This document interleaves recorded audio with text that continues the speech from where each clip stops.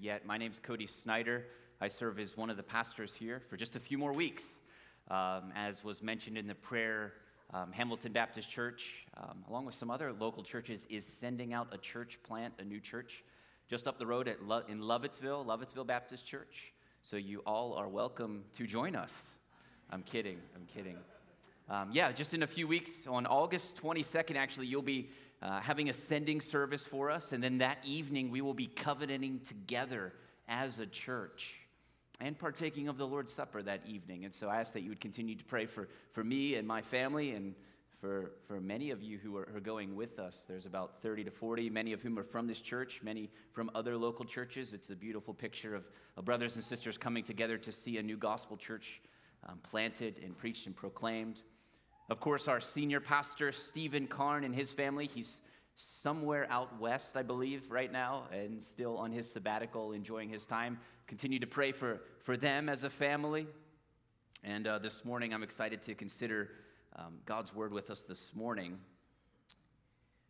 Question to begin with: what group of people, or perhaps it's a movement, do you feel the closest to? If I said to identify yourself, what would be in your top 5? Christian, that's a good answer. That's the right answer. Yeah. For some of us, it would be family. And these are not necessarily bad answers, right? These are good things. For some of us, it's family. I mean, after all, we have a last name. It kind of represents who we are. It traces our family history. It reveals where we came from. Tells something about us. For others, it's our friends. There's such a tight-knit community of friends that we have that we associate with them. We belong with them. For some of us, maybe it's a political party. Maybe that would be in your list of top 10. I'm a Republican, I'm a Democrat, I'm an independent, I'm whatever else there is out there. For some of us, it's sports. You know what this is like. You see that logo of your favorite team, and there's an instant connection that you feel with them. Perhaps a Penn State logo or a Pittsburgh Steelers emblem, and I feel as though you're family. Or if you've ever been at an away team or at a game, and you're cheering on the away team, and there's fans there in this massive stadium filled with many other fans who are not on your team, you kind of feel this linkage, this bondage with them. Because you're cheering for the same team, kind of the same mission. You see that logo and you're united. Well, as followers of Jesus, we are bound together. It's just a fact. That's what Scripture says. If you belong to Jesus, you automatically belong to his people. We have fellowship with God. You have fellowship with Christians. This is our family. And Jesus has given us a logo, if you will, or a meal, which vividly marks us off as his people. We call it communion or the Lord's Supper. Of course, over the past few weeks, we've ventured from our typical manner of preaching here at Hamilton Baptist Church, which is called expository preaching, where we're preaching through books of the Bible, chapter by chapter, verse by verse of the Bible. And we've ventured away from that, not because we're going a different direction. That will be happening again soon, I promise you. But because we think it was helpful to take a few weeks, 6 weeks, as Pastor Josh took the first week, and I'm 3, and I'm taking the last 3, to think about the church. What is the church? Church basics, if you will. And this is a question that the Reformers asked in the 1500s when Martin Luther and John Calvin and all of these guys were trying to reform the church from the Roman Catholic Church. They were asking these questions as well. What is a church? What is a true church? And if you asked them, it would pretty much boil down to this. A church is where the gospel is properly preached or proclaimed, and the sacraments or the ordinances are properly administered. So these were a big deal for the Reformers who were trying to figure out what is going wrong in Rome with the church and how do we correct it. And so as we continue on in our church basics, last week, of course, we discussed the topic of baptism. What does Scripture say about baptism? And what do we practice here as a church in regards to baptism? Jesus gave this ordinance or sacrament to his church. But that wasn't the only one. He's also given this church the Lord's Supper. And my prayer for us this week is similar if you were here with us last week. One is that you would have a better understanding of these sacraments in their proper place and that you would cherish them more than you did before. Again, as I prayed last week for us in baptism, that you would see the both vertical and horizontal dimension of the Lord's Supper. It's not merely fellowship or communion with God, but also with one another as a church and our unity that we have with one another. And if you're not a Christian here this morning or you're listening to this, I pray, as I did last week, that you would see that this is a visible emblem of the gospel. It points us to Jesus. And so that's my prayer for you today. If you don't know Jesus, that you would see Jesus today, that you would understand why it's good news, and that you would come to him in faith. Again, as I said last week, I think J.I. Packer helps us understand when he says, as the preaching of the word makes the gospel audible, so the sacraments make it visible, and God stirs up faith by both means. So let's consider this morning the Lord's Supper, and perhaps we could add to Packer's definition, not only get to hear the gospel and see the gospel, but in a sense, taste the gospel. So as we think about the Lord's Supper together, we want to ask, what is the origin of this supper or this ritual? Again, these rituals probably seem really odd if you did not grow up in a Christian home. Why do we dunk people in water? Why do we eat bread and take the cup? That seems odd. Where did that come from? Then we want to ask, what happens at the supper, if anything? And then third, we want to ask, who should participate and how? So first, we want to ask, what is the origin or the beginning of the Lord's Supper? Well, just a few moments ago, Dave read for us a passage which described the institution of the Passover. Of course, that was the annual event when the people of Israel would gather together and remember and celebrate their salvation, their deliverance from Egypt. That miraculous moment when God delivered them with an outstretched arm and a mighty hand. And ever since God delivered his people, he said, you need to remember this. You need to eat this flat, unleavened bread, which would vividly remind them as they tasted it of the night their ancestors had to flee Egypt in haste without leaven. And it's in this season of Passover, over 1,500 years later, that the Gospels, Matthew, Mark, and Luke, all describe the Last Supper that Jesus had with his disciples in the upper room. And let's listen in Luke chapter 22. Luke chapter 22 is where we will begin our time today. Luke chapter 22. Again, it's the season of Passover. And Jesus sends his disciples to find this upper room. And here we jump in on what is happening. Verse 14. Luke chapter 22. And when the hour came, Jesus, reclined at table and the apostles with him. So, when you think of the Lord's Supper, at least my mind always goes to that famous painting by Leonardo da Vinci, the Last Supper. And they're sitting at an actual table. I think it's a beautiful picture, but it's probably actually not that accurate. Because the Bible says, and as was common in the East at that time, they would recline at the table. They would lay on their side. So we have this scene of Jesus. He's reclining at the table with his apostles or his disciples with him. Verse 15, and he said to them, I've earnestly desired to eat this Passover with you before I suffer. For I tell you, I will not eat it until it is fulfilled in the kingdom of God. And he took a cup, and when he had given thanks, he said, take this and divide it among yourselves. For I tell you that from now on I will not drink of the fruit of the vine until the kingdom of God comes. And he took bread, and when he had given thanks, he broke it and gave it to them, saying, this is my body, which is given for you. Do this in remembrance of me. And likewise the cup after they had eaten, saying, the cup that is poured out for you is the new covenant in my blood. This scene is similar in Matthew, Mark, and Luke. John gives us some teaching of Jesus from the Last Supper, but he doesn't go into all the details as the other three Gospels do. But in Matthew, Mark, and Luke, it's similar. Jesus blesses or gives thanks for the bread and cup. He gives it to his disciples. And he explains that this bread is my body, and the cup is the blood, and it's associated with a covenant. Typically, the Jews, when they're sitting at Passover feast or enjoying this meal, would have said something like, "This is the bread of affliction." It reminds us of when our ancestors had to flee Egypt. But Jesus didn't say that. It's an odd twist, something different. For 1,500 years, they've been practicing it this way, and Jesus says something that's very different. He gives them bread, and he says, "This is my body." The disciples would have been stunned, perhaps confused. Maybe they're thinking back to John chapter 6, where Jesus said, "Unless you eat my flesh and drink my blood, you cannot follow me." But overall, they're probably confused. What's going on? This is not the Passover meal. It is, but there's something different going on.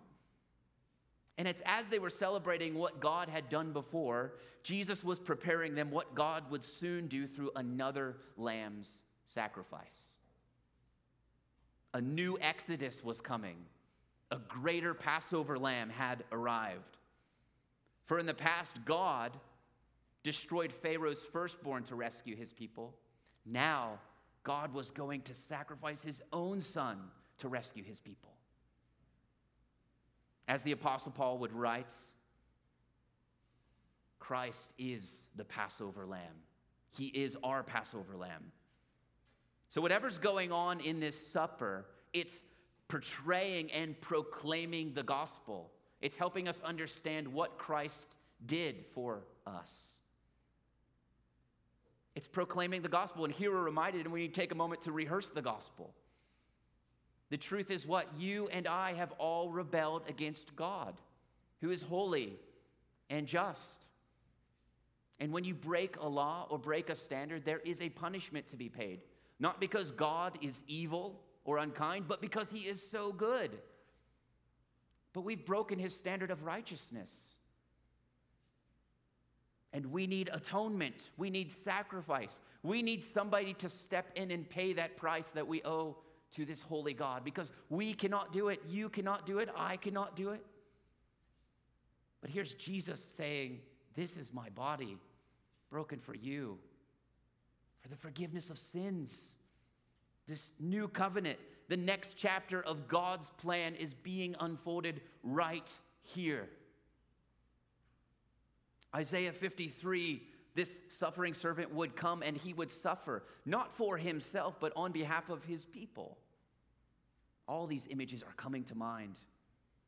And friend, if you're here this morning or you're listening to this, and you've never trusted in Jesus, you've never pledged your allegiance to him, you're still in rebellion to God, and you will have to stand before the holy God of the universe one day. And I promise you, apart from Christ, you will face God's judgment. And so may this even be a reminder for you this morning to repent of your sins and come to Jesus. But ultimately, we learn from this meal, this started with Jesus. It's the question we ask in point 1. What's the origin? What's the beginning of the Lord's Supper or communion? It's Jesus. Jesus instituted it here on the night of his betrayal, the night before he was crucified. Jesus said to do this. It's just that simple. It's an ordinance. It's ordained by Jesus. And then we see the early church obeying Jesus. They did a pretty good job. If you were to flip over to Acts chapter 2, after responding in repentance to the message of gospel and being baptized and added to the church, here is what was going on in Acts chapter 2, verse 42. It says they devoted themselves to the apostles' teaching and the fellowship, to the breaking of bread and prayers. The early church was breaking the bread just as Jesus had told them to do. Acts chapter 20, verse 7, on the first day of the week, when we were gathered together to break bread. 1 Corinthians chapter 10 and chapter 11, we see that the local church is gathering together to break bread and drink the cup. We'll look at those passages here in a moment. But here's the point. From the earliest days, the church did what Jesus told them to do. They broke the bread and drank the cup in remembrance of Jesus' death for his people. After all, the Apostle Paul would write in 1 Corinthians 11 that he received from the Lord what he delivered to them. This wasn't even the Apostle Paul's idea. It was the Lord's. The Lord's Supper is from Jesus himself. That's where it came from. Now, throughout history, this sacrament or ordinance that was given to the church has historically been known by several other names. And I think it's helpful just to be aware of why that is. Sometimes this is called, number one, breaking of bread, from the descriptions that we see in the book of Acts. Sometimes this is called the Eucharist. And this is because Jesus, on the night that he instituted the Lord's Supper, it says he gave thanks. It's the word Eucharistia at the Last Supper. So we call this a Thanksgiving meal, the Eucharist. Probably more familiar to us is the Lord's Supper, because Jesus' Last Supper was with his disciples. Or the word communion, because Paul affirms that partaking of the bread and drinking the cup is communion or fellowship with Christ, as we'll think about in a moment. So the Lord's Supper was given by Jesus and obediently followed by the early church and really throughout history. Now, that doesn't mean there's always been agreement and unity on what the Lord's Supper is or how that is to be taken place. It's caused quite the confusion and division, even among the reformers who were trying to pull away from the Church of Rome to reform the church, to recover the gospel, to recover what a true church was. Even two of the main leaders, Luther and Zwingli, they could not agree on this issue. They actually had a meeting and they agreed on 14 consecutive points. And then they got to point number 15, which was the nature of the Lord's Supper and what was going on in the Lord's Supper. And they could not agree. And you would think, well, 14 out of 15, that's passing. Not for Luther and Zwingli. They broke fellowship over this issue. So perhaps we would look at that and say, maybe you guys shouldn't have broken fellowship over this issue. But maybe we've gone so far the other way where we don't even think about this or care about this that much. And so we want to think about, well, what is going on at the Lord's Supper, if anything? Why do we do this? Of course, Jesus told us to do this, but what does it do for us? How does it benefit us as Christians or as the church? So we want to ask, secondly, what is going on at the Lord's Supper? We ask what the origin is of the Lord's Supper. Then we want to ask what's going on in the Lord's Supper. Now I'm going to throw out some big words that you've probably heard before, and not because I like big words, I prefer small words. But this is just how Christian traditions have sometimes understood or tried to explain what's going on at the Lord's Supper. And you've probably heard these before. The first is this term called transubstantiation. Transubstantiation. This is the belief that the bread is actually changed into the body of Christ, and the cup or the wine is actually changed into the blood of Christ. When the priest prays over these elements, they're actually and physically transformed. Although they still look like bread and they still look like wine, it's the physical blood and body of Christ. And God infuses grace into these elements so that when you partake of them, you receive benefits. It's typically the Roman Catholic view, or it is the Roman Catholic view. There's another word out there called consubstantiation. And if you don't understand what these fully mean, that's okay. I don't either. Consubstantiation is the idea that Christ is truly present in, with, and under, quoting Luther, the substance of the bread and wine. That's the Lutheran view. Or there's the memorial view. This is a memorial. We remember what Christ did. Zwingli, the guy who was arguing with Luther, proposed this view. Or there's another view, commonly known as spiritual presence, kind of taught by John Calvin. He said, these are symbols, but these are not empty symbols. For Christ is spiritually present with his church, and the church is nourished by him.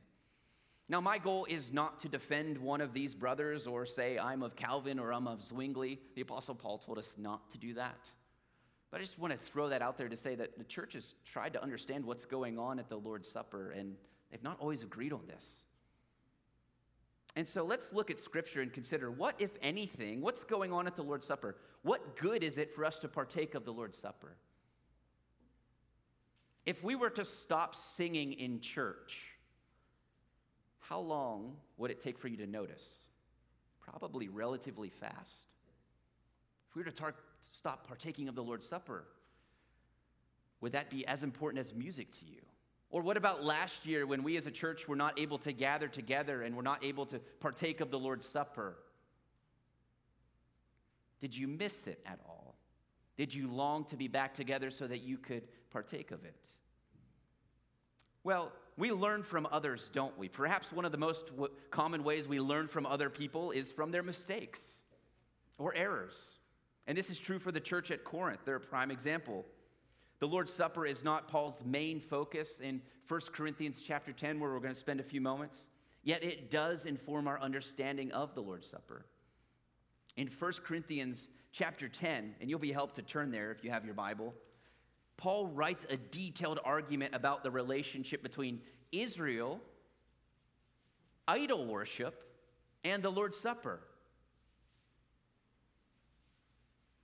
He says in 1 Corinthians chapter 10, I don't want you to be unaware, he's writing to the local church, brothers, that our fathers were all under the cloud and passed through the sea and were all baptized into Moses in the cloud and in the sea. And all ate the same spiritual food and all drank the same spiritual drink, for they drank from the spiritual rock that followed them, and the rock was Christ. Nevertheless, with most of them, God was not pleased, for they were overthrown in the wilderness. So in these first 5 verses, Paul is saying that Israel's physical wilderness meals, the meals that they received from God, real actual food, contained a spiritual reality. He's saying they drank from the rock. He's saying it was Christ. You see what he's saying? He's saying they ate, but they were actually being nourished by Christ when they partook of this. That's what he says in verse 4. And he goes on, now these things in verse 6 took place as examples for us, that we might not desire evil as they did. So while all of this was happening, of course, you know the story of Israel in the wilderness. While some of them would offer sacrifices to God and participate in the temple, some of them were idolaters. See this in verse 7. Don't be idolaters as some of them were. Don't fall into temptation as many of them did. Paul says in verse 13, no temptation has overtaken you that is not common to man. God is faithful. He won't let you to be tempted beyond your ability. He'll provide a way to escape. And so he gives this as an example for us, the church. He says, look at Israel. Look what happened to them. Don't worship idols. And then he kind of concludes this all in verses 14 through 22. And he compares the Lord's Supper with Israel's sacrifices and pagan sacrifices. It's really fascinating. Verse 14, my beloved, flee from idolatry. I speak to sensible people. Judge for yourselves what I say. Verse 16, the cup of blessing that we bless, is it not a participation in the blood of Christ? The bread that we break, is it not a participation in the body of Christ? Because there is one bread, we who are many are one body, for we all partake of the one bread. Verse 18, consider the people of Israel. Are not those who eat the sacrifices participants in the altar? What do I imply then? That food offered to idols is anything, or that an idol is anything? No. I imply that what pagans sacrifice, they offer to demons and not to God. I do not want you to be participants with demons. You cannot drink the cup of the Lord and the cup of demons. You cannot partake of the table of the Lord and the table of demons. Shall we provoke the Lord to jealousy? Are we stronger than he? So verse 18, just as Israel participates, it's also the same word fellowship, or the word commune. It's the Greek word koinonia. Just as Israel participates in the altar, verse 18, and just as pagans participate or fellowship or commune with demons in verse 20, he says Christians, back in verse 16, participate, fellowship, all the same word, with Christ. There's something real happening here. And not just with Christ. Look at verse 17. But all those who partake of the bread. Right? When Israel was doing these altars worship, there was a real participation, a real fellowship, a real communion happening. And to worship an idol, Paul is saying, hey, that's not merely materialism. To worship somebody else than the one true and living God is actually to participate or to fellowship, to commune with demons. But on the contrast, when we participate, that's the word he uses, at the Lord's table, this cup and the bread, we participate with Christ. We have communion with Christ. That's why we call it communion. There's fellowship. Notice he doesn't say anything about the elements turning into something that they're not, or that something's above them or beyond them. He's just saying at this meal, there's a fellowship happening with Christ and his people. So Paul is using the Lord's Supper. He's using it as an argument to help us as Christians flee from idolatry. But he also helps us see that when we engage or partake of the Lord's Supper, we have communion with Christ. And he warns us, though, look, you can't have fellowship or communion with Christ and demons. That's unbelievable. You can't drink that cup and this cup at the same time. You can't sit at two tables at the same time. It reminds us as what Jesus said, no one can serve two masters. Either you will hate the one and love the other, or you will be devoted to the one and despise the other. New Testament scholar Tom Schreiner summarizes, he says, Israel's destruction is a type of God's judgment and functions as a warning to the church. One cannot partake of the benefits of Christ's sacrifice by eating at his table and then proceed to eat at the table of idols and share in the benefits of demonic powers. God will not tolerate such idolatry. Right? That's how the Apostle Paul ends. Are we going to provoke the Lord to jealousy? So just some observations from this passage. First, the Lord's Supper reveals our allegiance to Christ and our rejection of idols. At the very least, this passage is showing when we partake of the Lord's Supper, it's visibly showing that we belong to Christ. We're participating with him. We're communing with Christ, not idols.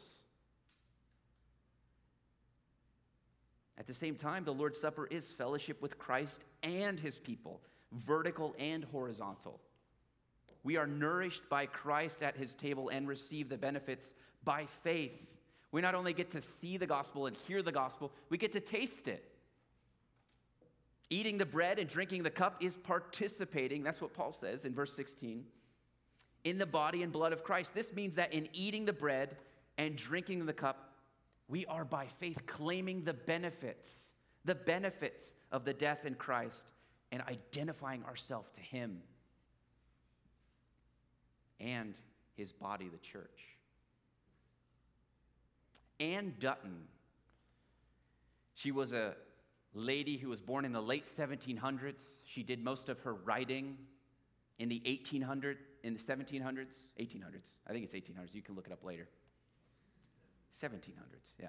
Anyways, she was a Baptist pastor's wife. Her story is quite remarkable, but she also did a lot of writing in her days as well, Anne Dutton, and she wrote a lot of hymns. She corresponded with Charles Wesley and George Whitefield, even trying to correct their views sometimes. But she wrote a lot, and she wrote this pamphlet on the Lord's Supper, and she wrote this: in the Lord's Supper, the King is pleased to sit with us at his table. Isn't that beautiful? Benjamin Bedomi, or Benjamin Bedome, depending how you want to talk about it. He was also an 18th century Baptist pastor and a hymn composer. And here's one hymn that he wrote. He said, "Ye hungry, starving poor, join in the sweet repast. View Jesus in these symbols given, and his salvation taste." Modern day Baptist pastor, theologian Brandon Smith says, "I'm not Catholic nor the son of one, so I don't believe the bread and wine actually become the literal flesh and the blood of Jesus." He says, "I do, however, think Paul makes clear in 1 Corinthians 10 that there is a very real sacredness to the bread and wine or juice, and that partaking of them has tangible spiritual effects and consequences. Right? He's saying they don't turn into something, but there's something happening here. There's a real fellowship happening with Christ and his people. It's 1 Corinthians 10. Let's look briefly at the next chapter, 1 Corinthians 11, because Paul shifts for a moment from the Lord's Supper, and he commends the church in chapter 11 for their instructions concerning headship. However, that quickly shifts in verse 17. 1 Corinthians chapter 11, verse 17, he says, in the following instructions, I do not commend you. How would you like to be told that by the Apostle Paul? Because, he tells them, when you come together, it's not for the better, but for the worse. It's like a weird twist on marriage vows, isn't it? For in the first place, verse 18, when you come together as a church, I hear that there are divisions among you. That's his concern. There are divisions among you as Christ's church. You're divided. And he says, I believe it. Verse 19. But then he goes on, verse 20. When you come together, it's not for the Lord's Supper that you eat. For in eating, one goes ahead with his own meal, one goes hungry, and another gets drunk. How would you like to be at this church? And he says what we would all say in verse 22. What? Do you not have houses to eat and drink in? Or do you despise the church of God and humiliate those who have nothing? Apparently there were wealthier members of the church, and they were showing off their rich foods, maybe their meats. Are you humiliating the church and those who have nothing? What shall I say to you? Shall I commend you in this? No, I will not.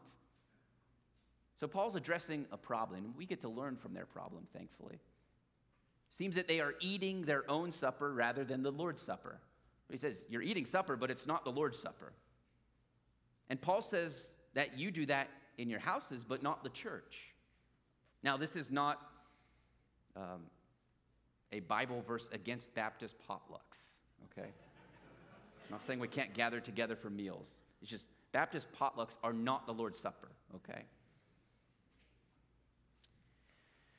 So here's what you are to do, verse 23. And he goes on to explain this passage that we're probably all very familiar with. He says, I received from the Lord what I also delivered to you, that the Lord Jesus, on the night when he was betrayed, took the bread, and when he had given thanks, he broke it and said, this is my body, which is for you. Do this in remembrance of me. In the same way also, he took the cup after supper, saying, this is the cup of the new covenant in my blood. Do this as often as you drink it in remembrance of me. For as often as you eat this bread and drink the cup, you proclaim the Lord's death until he comes. Verse 27, whoever therefore eats the bread or drinks the cup of the Lord in an unworthy manner will be guilty concerning the body and blood of the Lord. So let a person examine himself, and then so eat of the bread and drink of the cup. For anyone who eats and drinks without discerning the body eats and drinks judgment on himself. That is why many of you are weak and ill, and some have died. But if we judged ourselves truly, we would not be judged. But when we are judged by the Lord, we are disciplined so that we may not be condemned along with the world. There's a lot we could observe from this passage, but just like we did in 1 Corinthians 10, just note a few observations after reading 1 Corinthians 11. First, Paul is writing to the gathered church. Right? Of course, there are individual Christians here, but it's not as if Christians are out in their own homes celebrating this. He's writing to the gathered church. He again affirms that the Lord's Supper was instituted by Christ. This is what I received, Paul said. And he gives the same details that we read about Jesus giving in the Gospels. We learn here that the Lord's Supper is a remembrance of Jesus. It's a gospel proclamation, and it's an anticipation. So it's as if the Lord's Supper is looking back on the past as we partake of it in the present, and we do this until he comes again, to the marriage supper of the Lamb. So it's as if the past and the future are all kind of intertwined together. But he also tells us the Lord's Supper is not for everyone, doesn't he? He says there's an unworthy manner in which to partake of this supper. There's a wrong way to partake of this supper. And this is a warning. So what is taking of the supper in an unworthy manner? Well, first, I think we can see from this passage that you need to be a Christian to partake of the supper. You need to be a follower of Jesus. Faith is vitally important to receive the true benefits of Christ. If you come and partake of the bread and the cup, but you have not been united to Jesus by faith, it means nothing to you. You've had a snack. But actually not. Paul says you're actually drinking judgment on yourself. Because when you partake of the bread and the cup, you're fellowshipping with Christ. And if you've not been united to him by faith, that is not true of you. You must be a Christian. And again, we don't believe, as the Roman Catholic tradition teaches, that these sacraments or ordinances have something in and of themselves that even apart from faith or the preaching of the word, they still benefit you. They don't benefit you apart from the preaching of the word and by faith. You must be a Christian. But furthermore, in this context in 1 Corinthians chapter 11, what the Christians were to be examining themselves for was unity. Remember, this is why Paul is writing this. I hear there's divisions among you. You're not united as you ought to be in Jesus. They were to be a discerning body. When he says to discern the body, for verse 29, for anyone who eats and drinks without discerning the body, he's not talking about looking at your own body and seeing if, am I okay enough? Have I had too many carbs to partake of this supper? That's not what he's saying, right? He's talking about the body of Christ, believers around you. You need to discern that. You need to be aware of that. He says if you have divisions in the church and you're partaking of the Lord's Supper, that's an unworthy manner. To eat and drink at the Lord's Supper without considering the other brothers and sisters who are partaking of this with you is to do so in an unworthy manner. The Lord's Supper then is not every head bowed and every eye closed with no one looking around. You're meant to look around at the Lord's Supper. You're meant to consider the other brothers and sisters in this room who are partaking of the meal with you. To not do so is to do so in an unworthy manner. Right? It's not discerning the body. And if you do that, you eat and drink judgment on yourself. That's what he says. So what's going on at the Lord's Supper from 1 Corinthians 11? Well, again, the Lord's Supper visibly proclaims the gospel. It functions as a sign, not to draw attention to itself, but pointing us to something else, mainly Jesus. That's why we partake of the Lord's Supper. It points us to Jesus, the forgiveness of sins, the new covenant. Jesus said this is the new covenant. How? We take of the body and blood of Christ, the bread and the cup, the past, the present, the future, all collide together. I love what Spurgeon said. He said, never mind that bread and wine unless you can use them as folks use their spectacles. Why do they use them? To look at? No, to look through them. So use the bread and wine as a pair of spectacles. Look through them and do not be satisfied until you can say, yes, yes, I can see the Lamb of God which taketh away the sin of the world. These are spectacles. Visibly proclaim and display the gospel. Secondly, the Lord's Supper serves as a means of grace to nourish our faith and stir love for Christ and his people. At the table, we fellowship. That's what he says in 1 Corinthians 10. We commune with Christ and his people. Verse 17 of 1 Corinthians 10. The bread is one, and we who are many are one body, for we all partake of the one bread. And just one more quote from Spurgeon as he was going on to say, he says, we believe that Jesus Christ spiritually comes to us and refreshes us. And in that sense, we eat his flesh and drink his blood. Our allegiance to Jesus is renewed every time that we partake of the Lord's Supper. We are united together. We're reminded of our unity together as the family of Jesus when we partake of the blood and bread, the bread and the cup. We're reminded that we're one in Jesus' family. It creates unity. It reminds us of unity. I quoted the Didache last week. It was an early Christian document. It's not scripture, so you shouldn't look at this and say, well, that says that, so we should do it. But it is informative to see what the early Christians were doing in the first century. And it gave instructions. It says, on the Lord's day, gather together and break bread and give thanks, having first confessed your sins so that your sacrifice may be pure. But let no one who has a quarrel with a companion join you until they have been reconciled, so that your sacrifice may not be defiled. So early Christians, just a document that we have trying to help Christians understand this, was saying, look, when you come to the Lord's table, you need to examine yourself. But if you have conflict or division with another brother or sister, you need to reconcile that before you come to the Lord's table. In the act of taking the Lord's Supper, we are nurturing our unity. This is our Lord. When you partake of this in just a few moments, you're declaring, I belong to Jesus and I belong to these people. This is our Lord. These are my people. Before we jump to our final and brief point here, just a brief reflection on baptism, because we talked about baptism last week, and we talked about the Lord's Supper this week. How do they relate to each other? I've been very helped by an author named Bobby Jameson, and so a lot of these I get from him, but let me just quote a few things. It says, baptism brings one into the many. The Lord's Supper binds the many into one. Baptism is the initiating oath sign of the new covenant.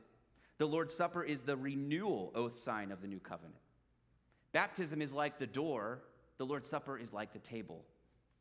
The church identifies, so we as a church, when we baptize somebody, we're saying that they have a true confession of the gospel. And when we partake of the Lord's Supper, we reaffirm our confession together. So how, or who, and how should we participate finally of this supper, this meal that Jesus has given to his people? Well, first, point number 3, who and how should we participate? First, this is a meal for the gathered church. This is a meal for the gathered church. We commune with Christ and his people. It displays our deep unity to one another. And in 1 Corinthians 11, Paul speaks of the church coming together or being gathered together 5 times for the Lord's Supper. It's as if he wants to get a point across. You do this when you gather together. You do this when you come together to worship. You eat your own supper at home, but you come together for the Lord's Supper. This is why we, as Hamilton Baptist Church, we ask community groups is not a place to partake of the Lord's Supper. That's for the gathered church together. This is why when we were live streaming church, we decided, to the best that we can understand Scripture, not to do our own Lord's Supper in our homes, because we're not a gathered church. We're not together. This is why personal family Lord's Supper, we as elders would say that's not the best practice, because you're not part of the gathered church. This is for the gathered church.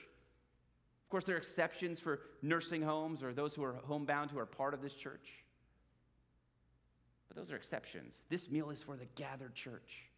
He says that over and over again in 1 Corinthians 11. When you gather together, when you come together, it's for the gathered church. Now, what individuals should not participate? We touched on this briefly, but who should not participate in the Lord's Supper? Well, first, as we mentioned, non-Christians, because this taking of this meal would not be true of you. But secondly, unrepentant, or those who are under church discipline, as talked about a few weeks ago with Pastor Josh. Those who refuse to acknowledge their sin and refuse reconciliation with God and others should not partake of the Lord's Supper. To receive Christ at the table is to receive all of those around us, brothers and sisters. So regardless of wealth, regardless of race, regardless of our political views, all of us stand on equal footing at the cross. In Christ, we've been made new and we're united into one body. So what about you? Who do you need to reconcile with? Perhaps even in this church.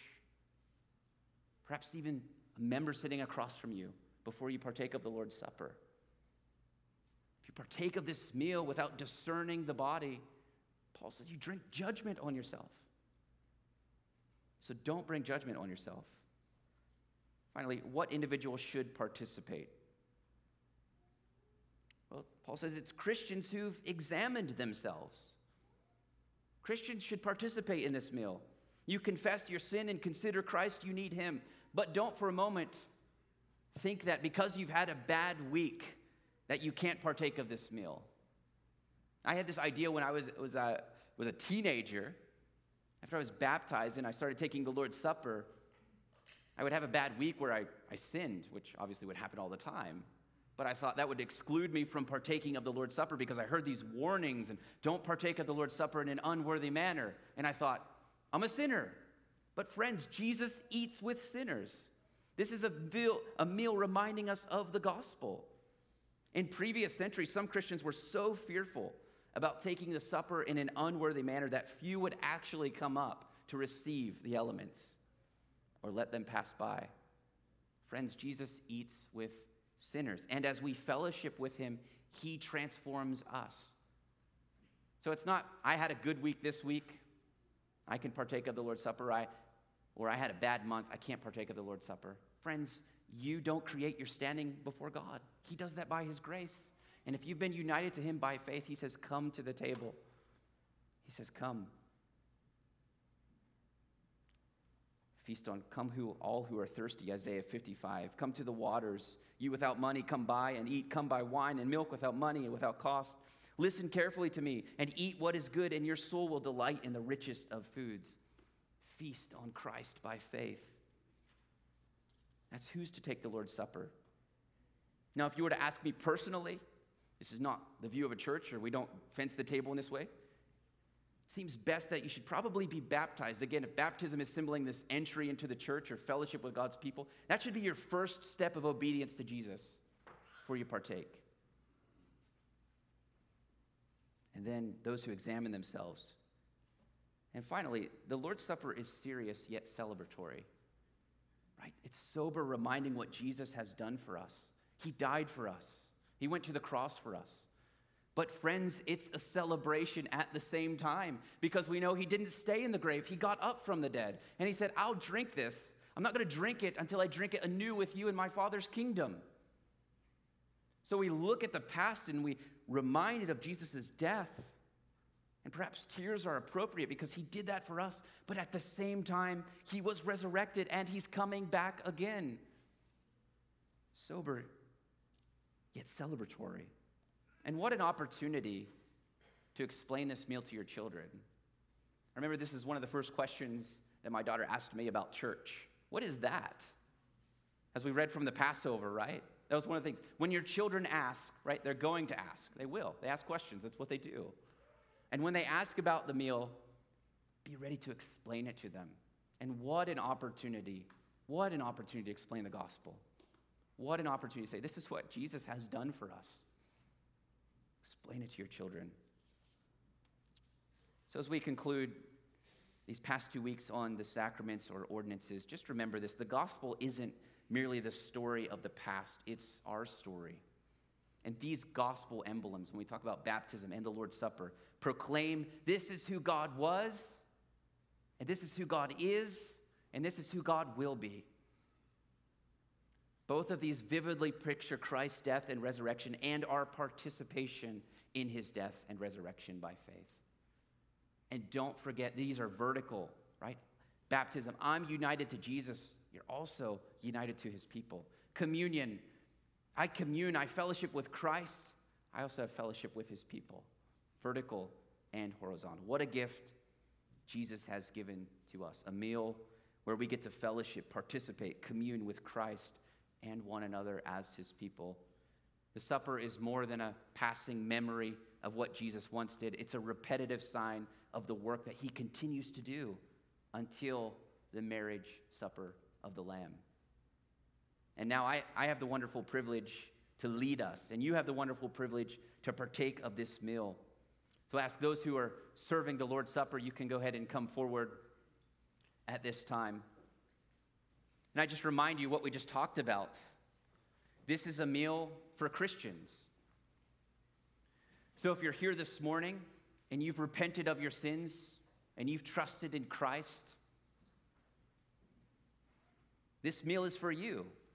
You believe the same gospel that you heard preached here, you're invited to participate in the Lord's Supper.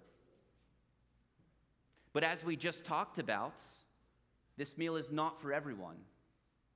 So if you're here this morning and you're not a Christian, we'd ask that you would not partake of this meal. But here's the beauty.